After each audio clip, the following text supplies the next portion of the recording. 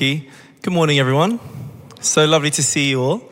It's always difficult when people share their Alpha stories. I just feel like they should just continue sharing their story, right? But it's so good to be with you. And today what we're going to talk about is God's kind of love. You know, what better thing to talk about after hearing those amazing stories? So if you wouldn't mind, if you could go with me to 1 John chapter 4, and we're going to look at verses 7 to 18. We're going to look at God's kind of love. So if you can switch your Bibles on, you can follow the verses on the screen. The Apostle John writes, "Dear friends, let us love one another, for love comes from God. Everyone who loves has been born of God and knows God. Whoever does not love does not know God, because God is love. This is how God showed his love amongst us. He sent his one and only Son into the world that we might live through him. This is love. Not that we have loved God, but that he loved us and sent his Son as an atoning sacrifice for our sins." And if we go down to verse 15, he continues. He says, "If anyone acknowledges that Jesus is the Son of God, God lives in them and they in God. And so we know and rely on the love God has for us. God is love. Whoever lives in love lives in God and God in them. This is how love is made complete amongst us, so that we will have confidence on the day of judgment. In this world, we are like Jesus. There is no fear in love, but perfect love drives out fear, because fear has to do with punishment." What do you think about when you hear the word love? I've always had a damaged view of love. I was born in a prison in Miami. I was brought to London when I was 3 because my mum was going through a difficult time. So I was raised by my grandmother and my extended family, but all my family were either going into recovery or coming out of recovery. There's not a single marriage in my entire family. So I never got to see or experience what love felt like or what it looked like.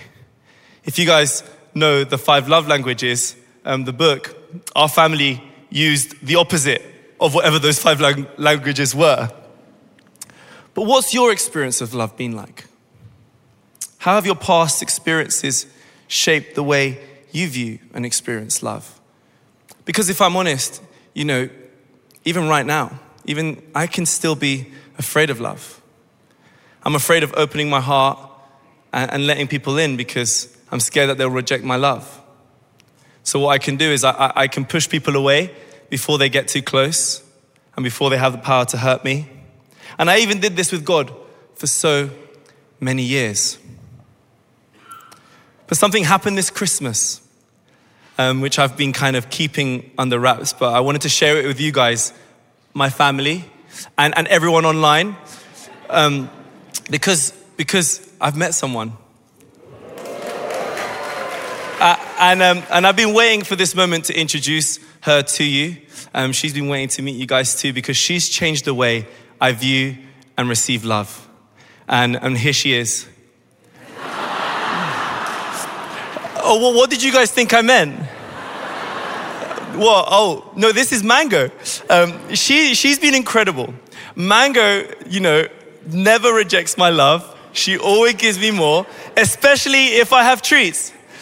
She was dying to be here today, but she sent her selfie to you guys so that you guys could all meet her. But today what we're going to do, we're going to look at God's kind of love. And we're going to look at how God's kind of love transforms our lives. How God's kind of love transforms the way we give and receive love, the way we experience it for ourselves. And the first thing I think the Apostle John writes from these passages with regards to God's kind of love is that God's kind of love pursues. In verses 7 to 8, it says, "Love comes from God and God is love." I don't know about you, but before I started following Jesus, I had this picture of God that he was somewhere pointing his finger at all my mistakes. I thought he had a list of everything that I had done wrong, and he was just waiting for the moment to throw them all in my face. I thought that he was distant. I thought that he was always upset. I thought that he was grumpy. And I just thought it was impossible to ever get close to him. As I look back now, I realize that so much of my experience of love as a child shaped the way I viewed God. But in this passage, we read, love comes from God, and God is love. So what does that mean? Well, it means that God is the origin of love. He's the essence and nature of it. He is love. And when we speak of God as a Trinity, we speak of Father, Son, and Holy Spirit, who have been in a loving relationship since before time began. And it was out of that love that the world was created. It was out of that love that you and I were created. Did you know that you were created to love and to be loved? It doesn't matter how your parents planned it or if they thought of it. God had a plan for you, and his plan was to love you. And he's been loving you since before creation. And with that love, he's been pursuing you. And that's probably why you're here today. That's probably why you're watching online. It's because God is love. And with his love, he's been pursuing you all your life. And he wants you to know today that he loves you, that he has a plan for your life. But whenever we talk about this word love, I feel like it's difficult to understand because in English, we have one word for love. But in Greek, the language of the New Testament, there were 4 words for love. And one of them is this, is storge. And this word describes the love that we may have for our family. There's another word, philia. It's a love that friends might have for one another. There's eros, which is a romantic love between a husband and a wife. But in this verse, the Apostle John uses the word agape. And it's a sacrificial, perfect, and unconditional love. And this is the word that the Apostle John uses to say how God's kind of love is for you. And with that love, he's been pursuing you. It's why you're here today. On Fridays, I go for a walk with Mango. What she loves to do, she loves to go to Hyde Park. And one of the things she loves to do when we're in Hyde Park, she loves to play fetch. The only problem is that she hasn't quite worked out that she needs to bring the ball back. So we've lost a few balls in Hyde Park. So if you guys are ever around Hyde Park and you see an orange and blue ball, please return it to me. Because I've bought quite a few now. But she loves chasing after the ball. But one thing that she loves even more than chasing after the ball is finding squirrels. Now, whenever we're together, I always notice whenever a squirrel's on her radar, it's like she starts to tiptoe on the grass. Her ears go up. She's looking around. And normally she gets a few steps in, but the squirrels, they're quite clever. They see her and then they run up a tree. But this Friday, she got really close to this squirrel and there were no trees close by. So I thought, she might actually catch this squirrel this week. But just as she was a few steps before, the squirrel turned around, saw her, and started running as quickly as you could ever imagine down the park, and Mango was in hot pursuit, and she was quite close. I thought, I think she's actually gonna grab her. What am I gonna do if she grabs this squirrel? But then they go so far into the park that I lost sight of them. And normally whenever she chases after the squirrel, she comes back a few minutes later. But this time, it had been 5 minutes, 10 minutes, 15 minutes, 20 minutes, half an hour. Don't worry, this has never happened before. I always know where she is. And I started to get quite worried. I started calling her name. I started pursuing her, trying to follow the tracks, trying to see if I could see if anyone had spotted her. But no one had seen anything. I started to get so worried that I was even going to call the police to help me look for her. And as time went on, I was still looking for her, calling her name. Out of nowhere, I see Mango running towards me. She's covered in water, a brown water, so I think she fell into a puddle or something. And she's running towards me as though I were a squirrel. And I know exactly what's gonna happen. She's gonna jump on top of me. But because I've been looking for her for all this time, I didn't care. I let her jump on top of me. I got muddy, I got wet, but I was just so happy to see her. And I know that this is a relationship between me and Mango, but in some ways, I think this is the kind of love that God has for you and me. the way that he's been pursuing you and me. He's not preoccupied with how messy we are, how dirty we are, how long we've been away. He's been loving you. He's been pursuing you. And he's just waiting for the day that you would come back. So if you're here today and perhaps you're new to faith or new to church, a great way that we can come back to him is to join Alpha. And as you know, it's here in the building at 7 o'clock, online or in person, or at 10 o'clock in the morning, online. You can ask the big questions of life. But you might be here today and you might feel like you've been a Christian for quite some time, but perhaps your heart's grown cold. Maybe if you're here in the building or watching online, and you might feel like your relationship with God isn't the same as it used to be. Maybe things have happened. You've been hurt and wounded because of life. God's also pursuing you. And what we're going to do today at the end of the service, we're going to offer a time of prayer. And what a great way to underline today as the day that you came back to him. You could come forward and we'll pray for you, and you can come back to him. And he's not upset with what's happened or how long it's been. He's just happy to see you. So God's kind of love pursues. And then I think what the Apostle John says is that God's kind of love pardons, from verses 9 to 10. This is how God showed his love amongst us. He sent his one and only Son into the world that we might live through him. This is love, not that we've loved God, but that he loved us and sent his Son as an atoning sacrifice for our sins. I love what G.K. Chesterton, the journalist and author, writes about God's kind of love. He says, to love means loving the unlovable. To forgive means pardoning the unpardonable.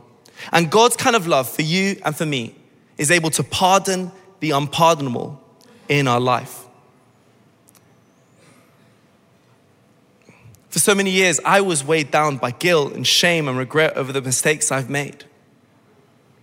I wonder, how are you coming in today? Are you holding on to guilt, shame, and regret? You know, I always used to think that nobody could ever love me because of the mistakes I've made.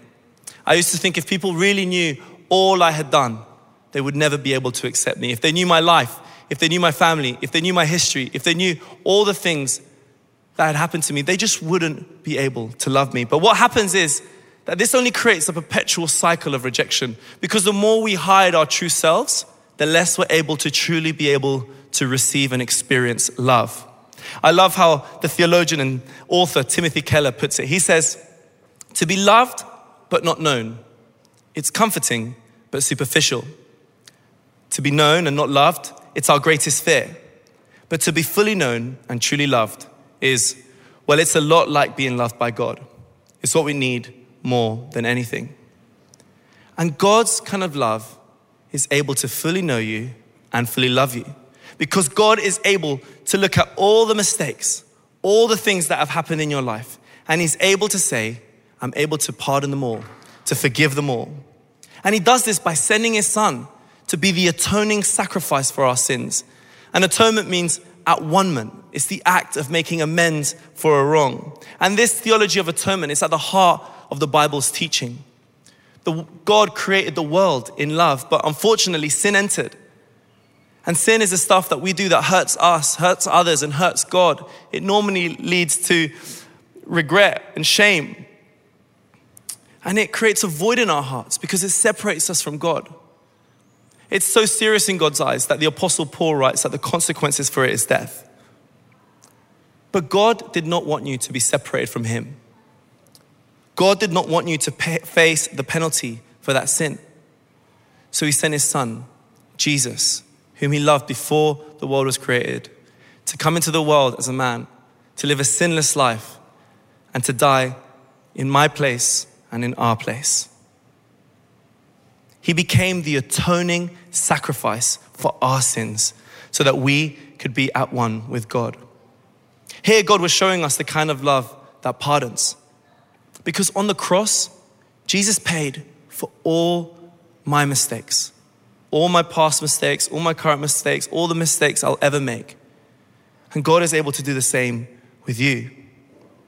Your slate could be wiped clean. We could have a fresh start, a new beginning. today because on the cross, Jesus paid the price so that we could find complete and total forgiveness. This is how we free ourselves of guilt, of shame, of condemnation. This is how we can truly become whole and find ourselves. God's kind of love is a love that pardons the unpardonable. Last week, I met up with some of my friends from secondary school. I used to go to a school called St. Gregory's in Northwest London. Anyone from St. Greg's? No. Anyone from Northwest London? Okay, more than in the earlier service. In my last Alpha group, there was somebody from my secondary school who came to my Alpha group. Now they're part of the Connect group and everything, and we always talk about what it was like going to our secondary school. But she was a few years below me.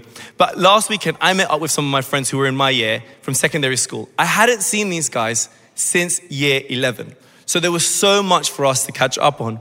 They were telling me about how some of them have bought a house, how some of them are getting married. And then they asked me, so Fernando, what have you been up to? Because last time we heard, you were going through a bit of a difficult time.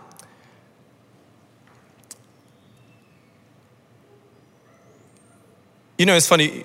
I found it so difficult being in that place and speaking to them about what had happened since school.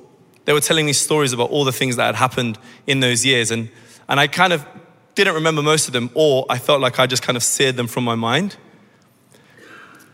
But as I was in that room, I just began to say to them, growing up, I was so empty.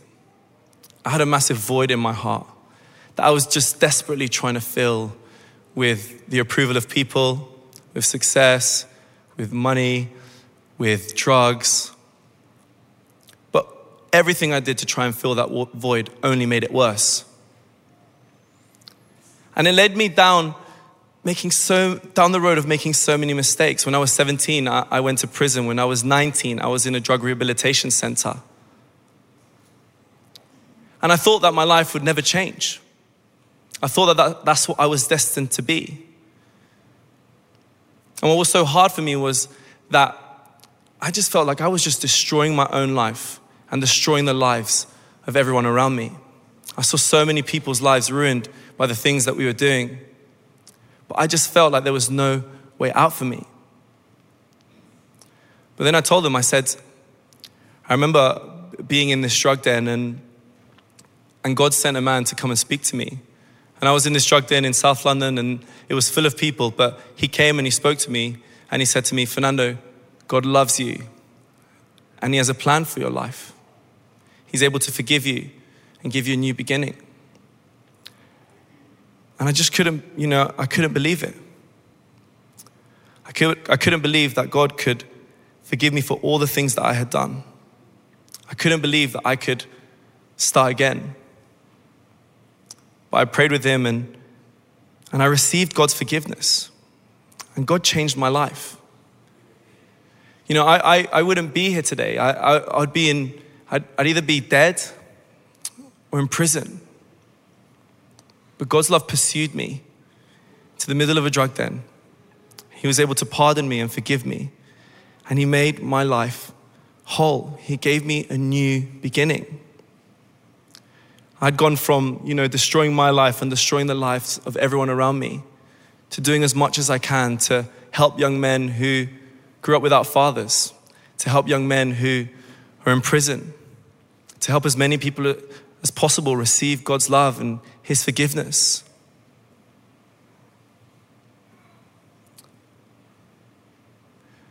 So we're in that pub, and then they said to me, so how did Jesus forgive you? And then I said to them, well, I also got ordained and everything. And then they said to me, so do you have to wear dresses? So it was almost as if everything I had. But what I did say to them, when they started asking me all those questions, I said, it's incredible that you asked that. Because this Wednesday, we have this event. It's called Alpha. And you guys should all come. So they're going to come this Wednesday to Alpha. So make sure you all pray for them to come.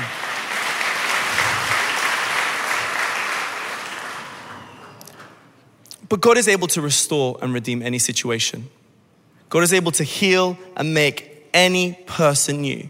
because God's kind of love is a love that pardons. God's kind of love is a love that forgives. And the Apostle John ends by saying, God's kind of love promises. In verses 15 to 18, he writes, if anyone acknowledges that Jesus is the Son of God, God lives in them and they in God. And so we know and rely on the love God has for us. God is love. Whoever lives in love lives in God, and God in them. This is how love is made complete amongst us, so that we will have confidence on the day of judgment. In this world, we are like Jesus. There is no fear in love, but perfect love drives out fear, because fear has to do with punishment. This portion of scripture ends with an amazing statement. It says, there is no fear in love. But why can that statement be made? Because there's a promise here. The Apostle John says, if anyone acknowledges that Jesus is the Son of God, God will live in them and they would live in God. You know, I also looked at the Greek for that verse where it says, if anyone. And do you want to know what it means? It means anyone. No matter how we've come here today, no matter what our lives look like up until this moment, if anyone, if you're online, if you're in the building, if anyone acknowledges that Jesus is the Son of God, you can be sure that God's love will be for you all of your life. You can live a fearless life. With all that's going on in the world, with all the fear that's happening, you can have confidence in this life because you can be sure that God's love is for you. But then the Apostle John also adds that you can have confidence on the day of judgment. Have you ever wondered what happens when you die? I used to wake up at night so afraid of that moment, not knowing what it would look like. Do you ever think about that? Well, the Apostle John continues to write about eternity in the book of Revelations. He says, we will wipe away every tear from their eyes, and death shall be no more. There shall be no more mourning, no crying, nor pain anymore, for the former things have passed away. And he who was seated on the throne said, behold, I am making all things new. This is an eternity that's waiting for us. And what the apostle says is, you can be certain of that eternity with heaven if you acknowledge that Jesus is the Son of God. That's how you live a fearless life, in this life and into eternity. And you can be confident of it because God's kind of love promises. He promises that this is for you. No matter how you've come here today, you can receive his love. His kind of love that pursues you, his kind of love that pardons, and his kind of love that promises. The question is, have you acknowledged that Jesus is the Son of God? Are you sure that his love is for you? Because you can receive it today. Shall we pray? Why don't we stand as we pray?